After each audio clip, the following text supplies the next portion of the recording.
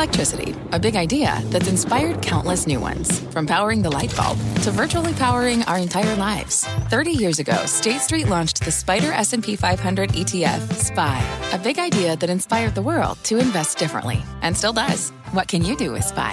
Before investing, consider the fund's investment objectives, risks, charges, and expenses. Visit ssga.com for a prospectus containing this and other information. Read it carefully before investing. SPY is subject to risks similar to those of stocks. All ETFs are subject to risk, including possible loss of principal. Alps Distributors, Inc. Distributor. The Nasdaq once again driving the market action as the major averages build on a solid week of gains here. Though the Dow is lagging, just turning positive, up 4 points as we head into the close. The most important hour of trading starts now. Welcome, everyone, to Closing Bell. I'm Sarah Eisen. Take a look at where we stand right now in the market. Nasdaq adding another percent. It's up 5% this week so far, heading into a Friday. S&P up 0.5% right now. The losers, energy, because oil prices are down today. Communication services, AT&T's lost a big part of that story. Consumer staples and utilities.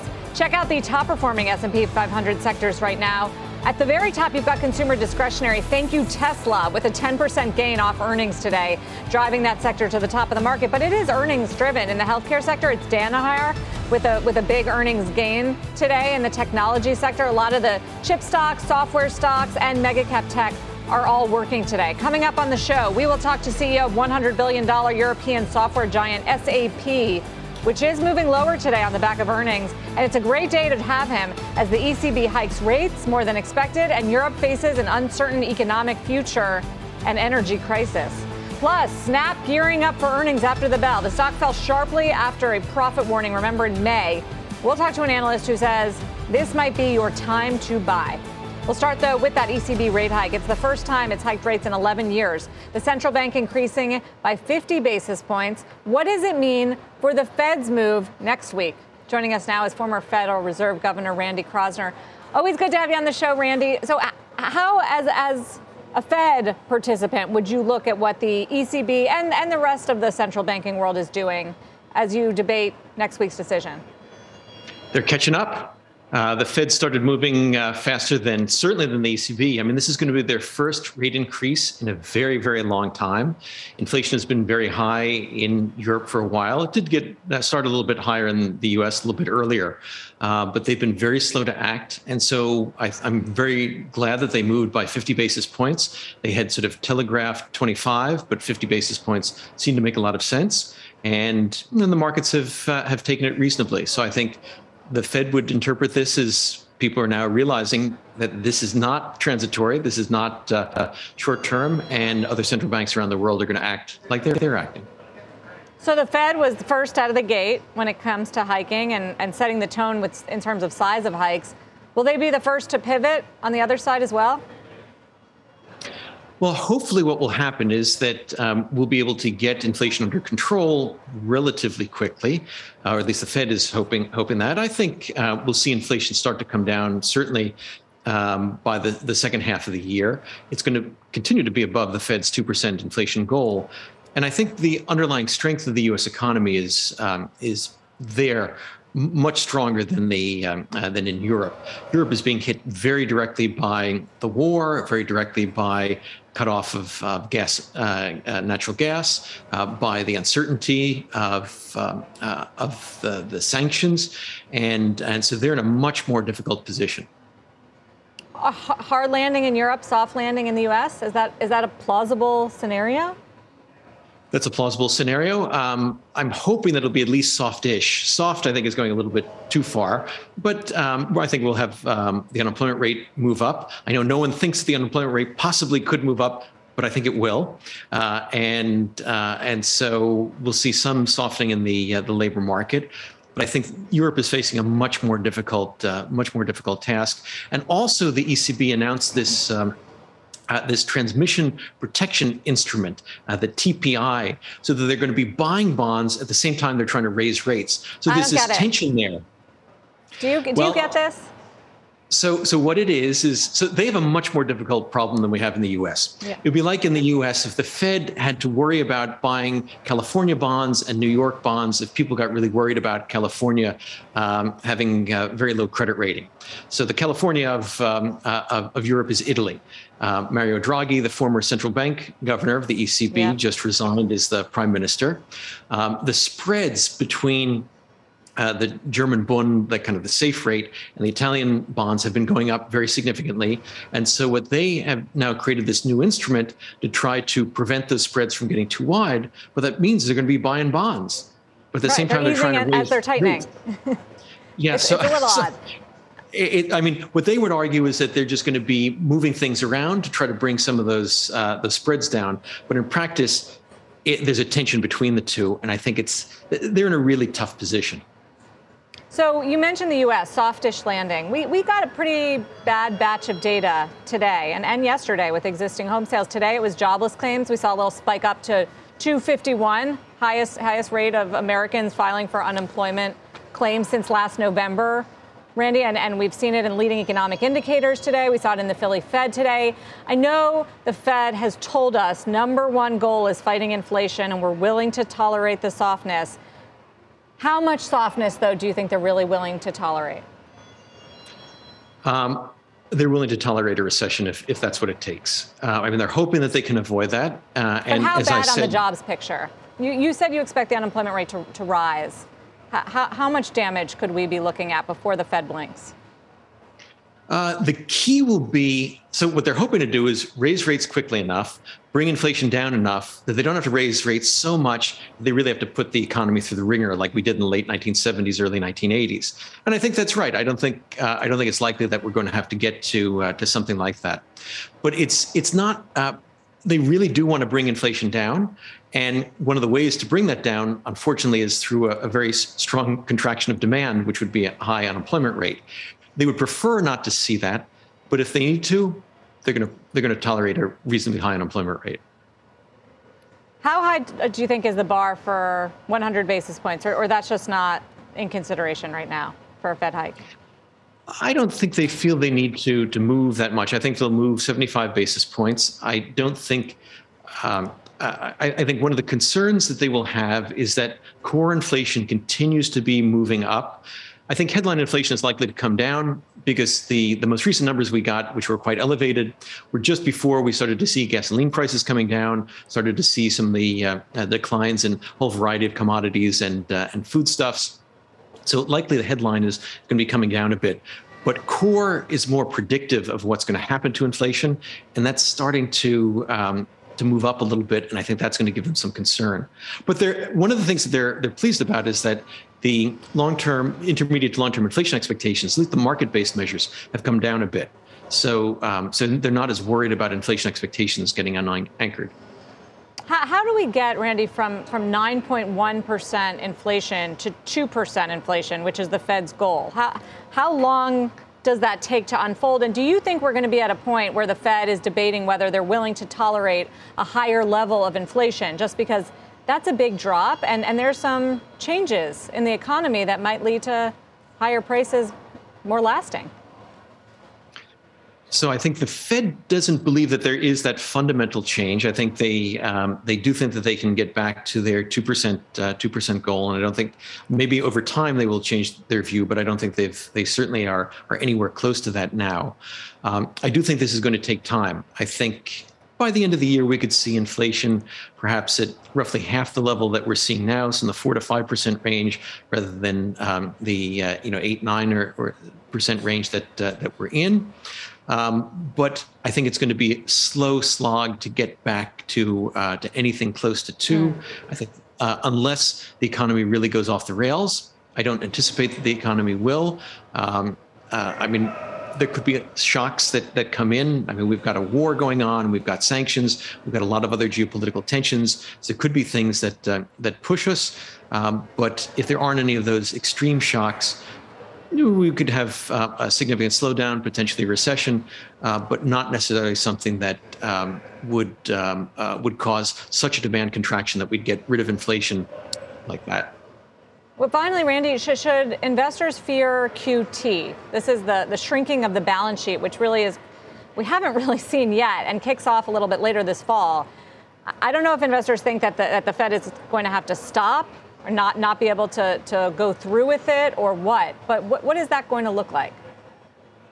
So I think the Fed is pretty committed to keeping that going. And what they try to do is sort of keep that in the background.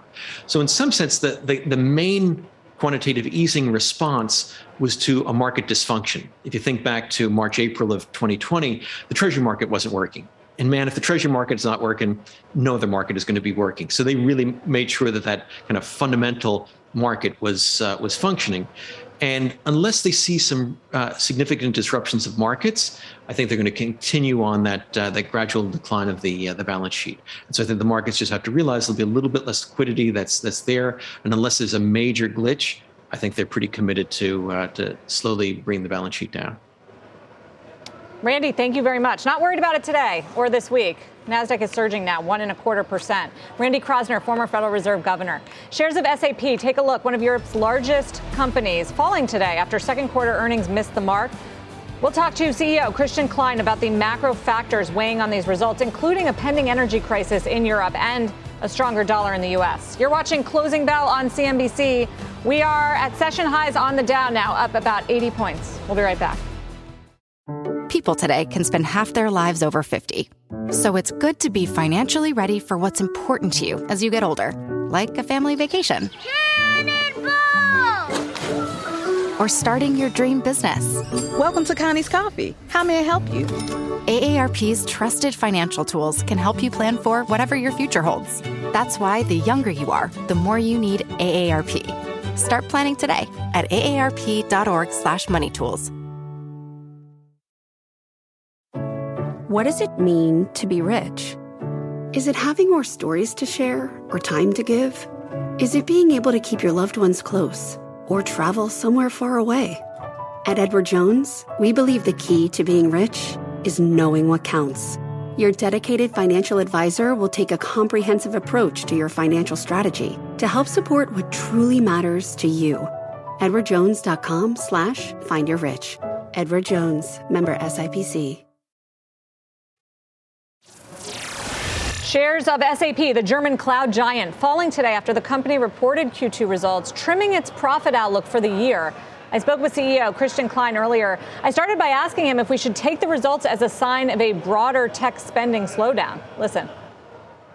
Absolutely not. I would actually consider Q2 as a good quarter. And despite the macroeconomic situation and the geopolitical tensions, and let me share you three numbers which tell the story best. I mean, when you look at our cloud revenue, which is in the meantime our largest revenue stream, it's up 34%. Our current cloud backlog now surpassed 10 billion, and it's also up 34%. And as for HANA, our flagship ERP solution in the cloud has grown by 100% in the current cloud backlog. So the transformation is ongoing. Top line exceeded expectations. On the bottom line, Sarah, we had two one-time effects. One, we actually exiting Russia. And second, what we are seeing is, as part of our transformation, that customers are moving faster to the cloud, less upfront investments on-prem, faster move to the cloud. These are the two effects, one-time effects we had on the bottom line. So no sign of economic weakness in any parts of the globe besides Russia? Sarah, for sure, the macroeconomic situation is challenging. Yeah. But on the other hand, when we talk about tech and when we talk about SAP, when I talk to my peers, first, no one wants to stop the transformation of the enterprise now. They all want to move to more resilient business models. The second challenge where we can help with our tech is to build resilient supply chains. And third, the pressure is on to also run a more sustainable operations where we also have tech to solve these challenges of our customers. So net, we are seeing a super strong pipeline in the cloud, and we are actually very confident for half year two and for the years to come. So even though cloud is resilient and it's growing faster than the economy, ECB President Christine Lagarde just today said that the baseline scenario for the ECB is no recession this year or next in Europe. What's your expectation? I mean, for sure, when you see the inflation here in Germany, when you see it here in Europe, all over the globe, and when you see the energy crisis, again here, especially in Germany, it's pretty severe. So I also don't see signs that the high inflation will go away anytime soon. But again, in order to offset some of this inflation margin pressure, what many enterprises are facing, tech can help to come to higher productivity, to automate business processes, to better, have financing and to come to better cash flows. So also there, we see these challenges as a solution with our tech to help our customers to overcome these challenges. And you're enjoying the benefits of the weaker euro, unlike American companies, which are feeling the negative impact. Do you expect that to continue? Yeah, I mean, Sarah, it's so hard to predict how the currency will develop. But indeed, look, in the last years, definitely we were not on the side where the currency helped us. Now we are seeing, of course, also a lot of tailwind. And these two pieces together, strong pipeline, strong cloud momentum, and also getting the tailwind now from the currency, of course, is also giving us the confidence that we even, see better and stronger years ahead. What about the energy crisis, which you mentioned is very severe in Germany right now? How does that impact you? And how do you plan for an environment where Europe will have to be rationing gas? Yeah, a good question, Sarah. Look, first, with regard to SAP, our data centers here in Germany, here in Europe, are already sourced with 100% clean energy. So we are not dependent on Russian gas. The second, how is Germany impacted? Of course, this will all depend how the gas supply will develop over the next months, especially when we are going into fall and the winter season. And of course, this is a scenario for Germany. It's an industry, a lot of manufacturing, car manufacturers, they're heavily dependent on energy supply, and of course also not further increases on cost for energy. So this is definitely a scenario where Germany now has to double down on the energy transformation to get more independent, from Russian gas and oil. Christian Klein, CEO of SAP. The stock, if you look at the ADR, which trades here in the U.S., it's underperformed rivals so far this year, like a Salesforce, Microsoft, or Oracle. I asked Klein if he was losing share to them. He said quite the contrary. He's actually gaining share and has been especially strong on Commerce Cloud. Let's check in on the markets right now. About 40 minutes left of trading, and we are seeing the Dow push higher. It's been pretty much up and down today. It's been higher for the most of the afternoon. The Nasdaq is in the lead. That's the 1% gainer. The S&P 500 up 0.6%. Strong on consumer discretionary, strong on healthcare, technology, materials, weaker on energy and communication services. Still ahead, the U.S. just charged a former Coinbase employee in the country's first cryptocurrency insider trading case. We'll ask a top lawyer if he thinks more cases will come in this space. As we head to break, check out some of today's top search tickers on CNBC.com. Tesla, no surprise, takes the top spot, again dethroning the 10-year. It's up 9% today on the back of earnings. 10 years not too far behind. And actually, there's buying of treasuries today, lower bond yields. Got a batch of negative data on the economy earlier today. AT&T having its worst day in years, down 8% off earnings. What else is in there? Amazon up 1.4%. It's turned around. It was lower earlier on the announcement of a deal of One Medical. We'll talk about it later. And that is the company it is acquiring next to it, up 70%. Paying a pretty hefty premium there on that stock. We'll be right back. People today can spend half their lives over 50. So it's good to be financially ready for what's important to you as you get older, like a family vacation. Or starting your dream business. Welcome to Connie's Coffee. How may I help you? AARP's trusted financial tools can help you plan for whatever your future holds. That's why the younger you are, the more you need AARP. Start planning today at aarp.org/moneytools. This podcast is supported by FedEx. Dear small and medium businesses, no one wants happy customers more than you do. That's why FedEx offers you picture proof of delivery, packageless and paperless returns, as well as weekend home delivery to 98% of the U.S. on Saturday and 50% on Sunday. See the FedEx service guide for delivery information. FedEx Ground service is also faster to more locations than UPS Ground. See what FedEx can do for your business. Absolutely, positively FedEx. Check out today's stealth mover, Discover Financial. It's one of the bigger losers in the S&P 500 today, down more than 9%. The company did beat Wall Street's earnings estimates, but shares plunged after the company announced it is launching a probe into its student loan servicing business, and it is suspending its buyback during that investigation. So will Snap's results after the bell help the stock snap out of this year's plunge? A top analyst makes the bull case when closing bell returns, with the Dow up 50 and the S&P 500 up 0.6%. We're up more than 3% on the S&P now for the week.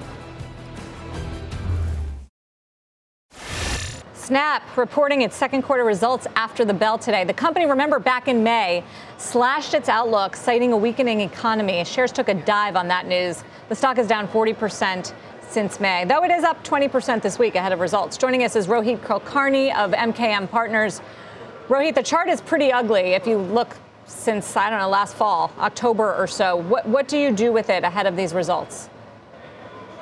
We thought like the setup heading into the print was conservative enough. By that, what I mean is Street has already cut estimates, cut numbers for both 2Q and 3Q. Some of the checks that we did seems to indicate that ad market is slowing down, but not falling off the cliff. So if Snap is facing specific issues, they probably are going to be more conservative. Street has slashed its estimates, and I think they could do an inline and bracket print. That should spark a relief rally, so long as we don't see any evidence of engagement from TikTok hitting Snap as such. That's the black box right now. But from fundamental standpoint, it feels to me that we are at a point where stock price is much below where the fundamentals could be by tonight.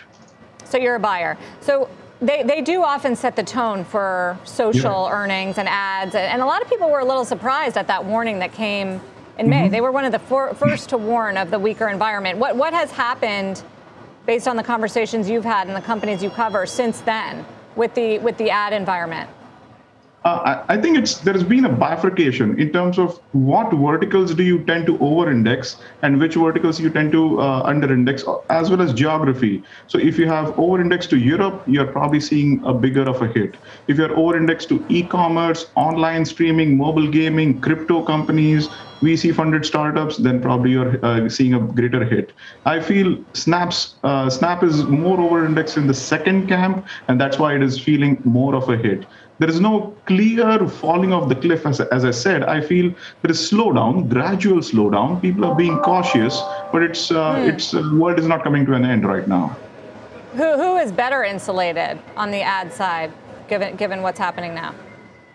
Google would be the one that we like. Given what search is, it's a bottom of funnel. When we are in a slowdown, advertisers tend to be more ROI sensitive. They want to make sure the dollar goes further, and search is what exactly that is. Search is still a reopening play through travel and many other things. And I feel what Google is doing with their more top of funnel, middle of funnel advertising products like Performance Max, I think Google is the one I feel should be less worse off in the next 3 to 6 months. It would have some downside. Numbers need to come down, but I feel all else equal, I think Google is the one that we like more. Better position. I'm just looking at Snap. 12 months, lost 3/4 of its value, 75%. The stock is down. It can't just be the macro environment that investors are worried about here. Is it engagement? Is it user numbers? What's the issue? I think it's a trifecta of issues. It's the macro environment. Probably that's a third affecting everybody. But then there is TikTok user engagement and how that is affecting from time spent and taking time spent away from a company like Snap. That is the biggest unknown here. And when that abates is something that we don't know.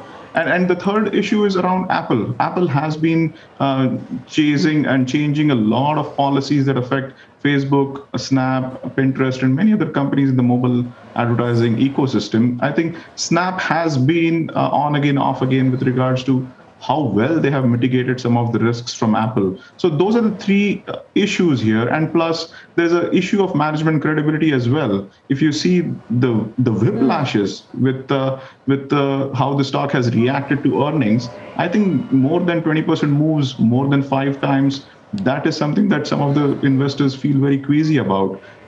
Steady Eddie returns is what people want, and that's management credibility is something that we are personally focused on as well. Well, I know and you're a buyer. You have a $26 price target, $10 upside from here. Rohit, thank you for joining us with what to expect. Rohit Kulkarni. Here's where we stand right now in the markets. We're continuing to build here near the highs. Nasdaq's up 1.1%, S&P's up 0.7%, and there's the Dow, which had been lower and underperforming. It's up 0.2%, about 60 points or so right now. You've still got consumer discretionary in the lead thanks to Tesla. And other earnings winners are helping. As far as the Dow, what's taking it lower? Verizon, Dow Chemical, IBM, Chevron. So some of those groups, the telecom companies after the AT&T quarter, the energy stocks after WTI, that's what's weighing down the Dow. Wall Street is buzzing about what the Justice Department is calling the first ever crypto insider trading scheme. A top lawyer weighs in on whether this is the first of many cases to come. And you can always listen to Closing Bell on the go by following the Closing Bell podcast on your favorite podcast app. We'll be right back. Dow's up 50. What is Wall Street buzzing about? The first ever crypto insider trading scheme. The Department of Justice announcing earlier today charges against a former Coinbase product manager and 2 others. All 3 defendants are accused of using confidential Coinbase information about which crypto assets were scheduled to be listed on Coinbase's exchanges. Joining us now is Ian McKinley. He's a partner at Aiken Gump. Ian, you've been following crypto fraud for a long time. What is the significance of today's charges? Yeah, Sarah, this is really the beginning of a government crackdown on insider trading in the crypto space. You know, last month, the DOJ, Southern District of New York, brought the first insider trading case in this space, in the NFT space. They charged an OpenSea employee with insider trading, and now just a month later, DOJ has made an even bigger case, one to the tune of $1.5 million. And I think that is really, the timing is no coincidence, right? I mean, the crypto market is under stress. There have been a lot of concerns that investors have, and this is the government saying, you know, we can act in the space and we will.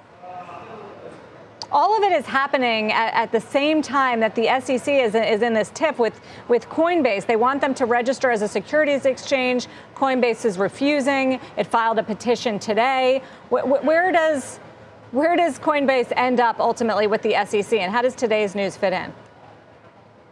Yeah, you know, it's an interesting question. So what the DOJ case, actually, it does not depend on whether Coinbase is selling securities. It doesn't even depend on whether a piece of cryptocurrency is considered a security, which is a very complicated debate. You know, and so in this case, the charge was wire fraud, which was essentially just a scheme to defraud that doesn't have to include securities. So in this case, the DOJ was saying it doesn't really matter if this is a security or not. The other thing that's very interesting here is that Coinbase is actually the victim in this case. It was Coinbase's confidential business information that the indictment alleges that these defendants stole from Coinbase and used to make a handsome profit. Got it. Ian, thank you. I have a feeling we'll be talking to you again soon on crypto fraud. All right, thanks for having McKinley. Aiken Gump. Shares of One Medical skyrocketing after Amazon made a big bet on the primary healthcare provider. What it says about Amazon's medical ambitions straight ahead. That story plus Ford's EV roadmap and investors hanging up on AT&T. The stock down sharply. We'll take you inside the market zone next.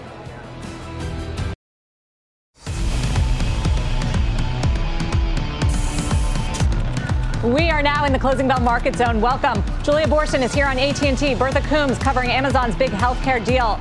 And the markets are rallying again. Take a look at the Dow. It's up 74 points right now. We built on these gains throughout the final hour of trade. A few attempts to go positive, and now we're at the highs of the day. There's the S&P 500. It's up about 0.75%. The strength today, it's coming from earnings. Consumer discretionary is your best performing sector, up 2.1%. Tesla and Las Vegas Sands are the leaders there, both reporting earnings. Hasbro is up there as well after reporting earlier this week. Healthcare is your number 2 sector, and Danaher is the leader there. Only 2 sectors sectors lower: communication services and energy. And the reason communication services is lower, the telecom companies, AT&T at the bottom of the list, down 8%. The telecom giant did beat Wall Street's earnings estimates earlier this morning, but it lowered its full-year cash flow guidance. This morning on Squawk Box, CEO John Stankey discussed some potential weak spots for the consumer. Listen. There's clearly some dynamics going on in the economy where we have customers that are stretching out their payments a bit. We expect that they're going to continue to pay their bills, but they're taking longer to do it. Julia Boorstin. Julia, I get that. That is what the street is worried about here. That is exactly what it comes down to. I mean, as the company lowered its free cash flow forecast for the year, they did talk about things like heavy investment in growth. But Sarah, it really came down to this fact that people are not paying their bills on time. Stankey was very careful to phrase it in such a way so it's clear that people are paying their bills, but just taking longer to do so. So that's a key thing here because it also speaks to an overall pullback in consumer spending, which could certainly impact the other players in the space. I think that's why we saw Verizon and others trade lower as well today. Another key thing to note here is that AT&T hiked rates on some of its older plans in June. That's another factor that is weighing on its forecast. And they talked a lot about the economic climate in the latter half of the year being weaker. So a lot of concern there. And I think for a company that beat on the top and bottom line, the fact that the stock is down nearly 8%, it's all about the outlook. Reversal along with Julia here. Dan, there's still the dividend, which people like, and obviously goes up when the stock goes down like this. Would you be a buyer? No, and you know, Sarah, you knew the answer to that already. But like, here's the thing: when you see a service like a cell phone, right, which is a staple right now for almost every American, and they're pushing out paying that bill, you got to extrapolate that out to just a whole host of other consumer things and what it means for the broader economy, our economy that is what?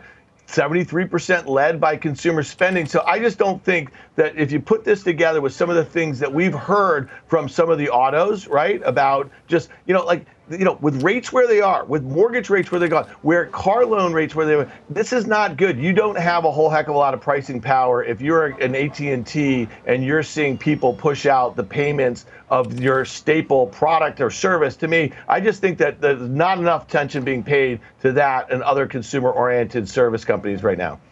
And it's funny, Julia, I think of the telecom companies as somewhat defensive. Don't they usually hold up a little better? People need to pay. They need their cell phones even during economic hard times. Cell phones and broadband. I mean, that's the thing, Sarah, is that there's nothing that feels like more of a utility right now, an essential utility, than your cell phone. And to a certain extent, especially as people work more from home, also broadband. But I think there's this question of as they roll out those price increases, are they going to see people pay, but just pay later? So we'll be watching for other signs of how that consumer pullback shows up in other earnings reports. Certainly, I'm watching in the advertising sector. I mean, AT&T, sure. Verizon, T-Mobile, these are some of the largest advertisers in the country. So you can imagine that they're going to be looking for ways to cut spending, which will have ripple effects as well. T-Mobile and Verizon down, as you mentioned, 3%, less than half of what basically AT&T is down 8% today. Julia, thank you. Julia Boorstin. Look at Amazon taking another step into healthcare, announcing it is acquiring One Medical. It's an all-cash deal, roughly $3.9 billion or $18 per share. The deal gives Amazon access to One Medical's network of boutique primary care offices and telehealth services. Bertha Coombs joins us. Bertha, is the acquisition a game changer for Amazon's healthcare strategy? We've seen a few moves in this space before. It is. In essence, it helps them really leapfrog what they've been trying to do. They announced back in February that they wanted to build out brick and mortar primary care facilities to go with their Amazon Care virtual service, which also hasn't got huge traction among employers. This gives them a footprint. And as Elizabeth Anderson over at Evercore notes, it also sort of gives them the infrastructure because One Medical has relationships with health systems like Mount Sinai here in New York, Mass General in Boston, and they also have relationships with insurers. So that's one of the things that helps Amazon now build this out faster, and it gives One Medical a lot of backing to be able to expand faster than they would on their own. few things stand out here. One, Bertha, the premium that Amazon is paying, 80% to the closing price yesterday, not too shabby. And then just the overall broader who's going to be scared of this move, right? Whenever Amazon reaches further into another industry, there's always that fear factor, whether it's justified or not. Who would you be watching? Well, we've seen that before, and I think the market, because of Amazon's initial moves not paying out as much of a sort of category killer, people are now taking a wait and see. That's what Lisa Gill over at JP Morgan says. You've got to wait and see how they build this out. Nonetheless, it is healthier for the market because a lot of these companies like One Medical or Oak Street Health, which is also in the primary care building, they're rallying today because their stocks have been beaten down so much over the last couple of years. People wonder about what kind of deal they're able to get. You've got CVS is in the hunt for more doctors' practices. You've got Walgreens expanding. Even United Health, although it has an army of 70,000 doctors, they all want to get into this value-based care, primary care business. For investors, it's also good news. Carlyle, for example, is able to get out of its investment in One Medical with this deal. But those that have been investing in these startup companies, those investments had slowed in the first half. Now they might see more of an exit plan through M&A, and you might see that start up again. Bertha Coombs. Bertha, thank you. Dan, I also think it's an interesting question what happens to M&A in this cycle with the economy deteriorating. It's not dead. You're still seeing pockets of strength and with some nice premiums here. How do you find the winners? Yeah, no, I think it's an interesting question, Sarah, because, when you think about this, you just mentioned it's a good exit for a private equity firm, right? Well, look what we saw last week. We saw Elliott take this stake in Pinterest. Pinterest was down 80%. It's a profitable company. About a third of their market cap was in cash, nearly 80% gross margins. And Elliott taking a stake, the CEO had just left, so they weren't pushing him out. It probably is to basically maybe push them to sell to private equity or lever the thing up a little bit. So we might see a lot of M&A and some washed out stuff. We might see a lot of M&A strategic, like this deal that you just mentioned. We're not going to be talking about One Medical, $3.5 billion acquisition, probably for a long time again with Amazon until they roll it out with something broader. And it's really some sort of deal that might move the needle here. But I think it is important to understand, especially with a name like Amazon, where, Andy Jassy, the CEO who took over for Bezos a year ago, he's going to put his own imprint on this company. And it might look like a different company than it was under Bezos a few years ago, especially when you consider that he was the one at the helm who built AWS over the last, 10 plus years that really allowed Amazon to go in a lot of these different directions because of the great margin and the great growth in that business. So Andy Jassy's probably got a few more tricks up his sleeve, is my guess. For better or worse, because the stock has definitely underperformed, partly the environment under his tenure, but also Amazon has been a disappointment for the Bills. I think for better. I think that, at the lows just a month or two ago, the stock was down 45% from its all-time highs made last summer. This is a company that built a vaccinated supply chain during the pandemic. They obviously overbuilt. They're kind of bringing back some of that spend as it relates to the logistics and the warehouses and the employment. They're going to get their expense ratio back in, I think, in line here. And then there'll probably be some good strategic pushes that take the company in a different direction that make long-term believers in this story. Yeah. And you have to be a long-term believer because of the valuation that this stock has always traded at a premium to the market and its peers. So to me, I think down 33% now from its highs looks kind of interesting. It's up 20% in just the last few weeks alone into that print next week. I don't love that. That's not a great setup. I'd love to see this thing back towards 100 and then start taking a longer term view of how that thing gets back to its highs over the next few years. Well, it is helping lead the market today, and tech in particular, along with Apple, and Tesla is now the number one performer on the S&P 500. By the way, look at the Dow. It's at session highs, 115 higher right now. There's Tesla. It's up 10%.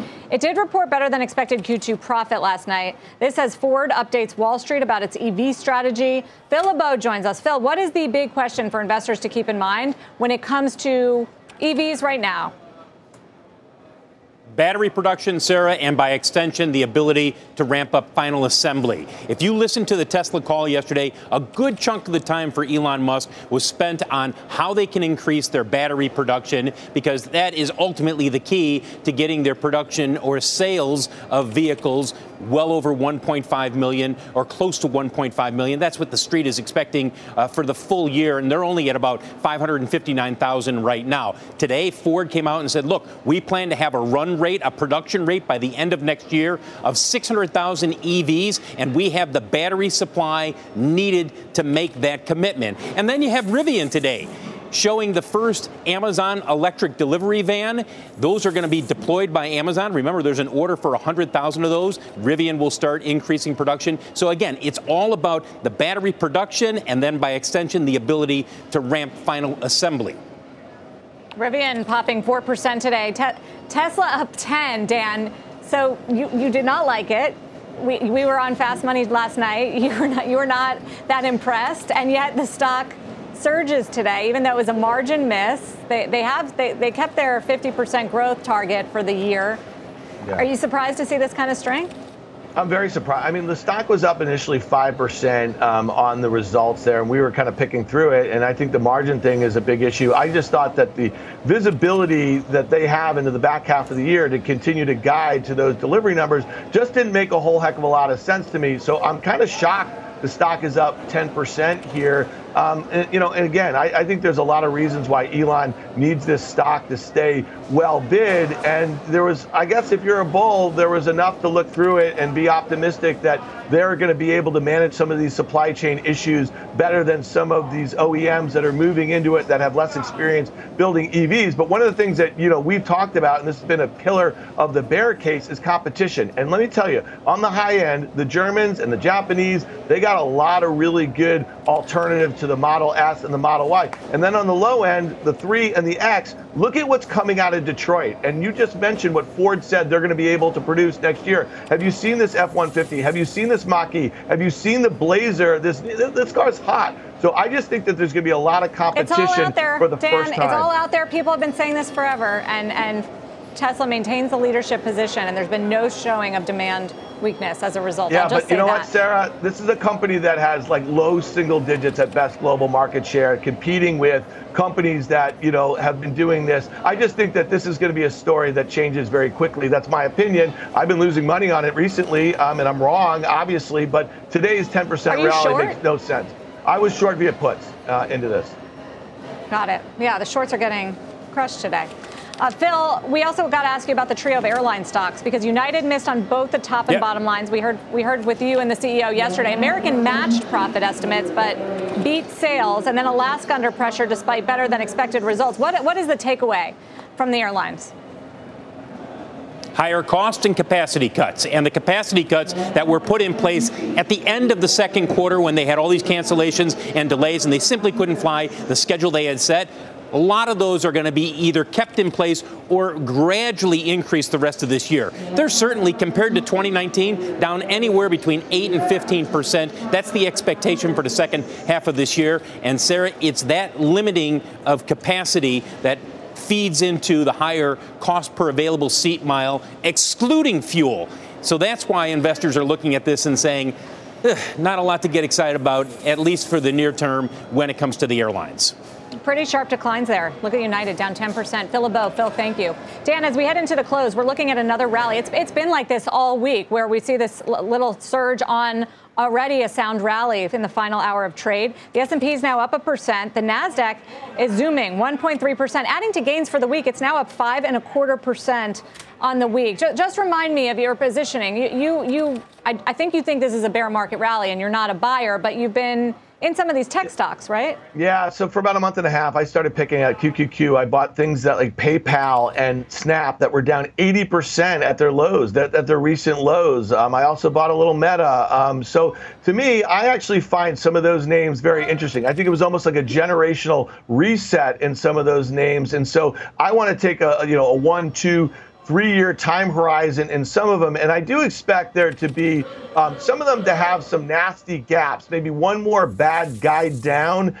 Maybe we see it next week with some of these major tech names. But again, I think that the most of the damage is done in some of those sorts of names. And what you're seeing over the last couple of days, Sarah, is a little bit of a catch up in some of those. It's kind of a beta trade. People thinking that maybe we get the S&P back, or the Nasdaq back to those breakdown levels that we had in June prior to the Fed meeting. We do have a Fed meeting next week. We do have the 5 largest tech names other than Tesla reporting. So I expect maybe investors to kind of hit the pause button if we get the S&P towards 40, 50, 4,100. And I do expect new lows in the S&P, possibly in September. I expect unemployment to start ticking up. And I think that's going to be the thing that people really start to price in. What does stagflation look for the broader market right now? The S&P down 16%, in my opinion, on the year does not encompass all of these headwinds and cross currents that we see in the economy.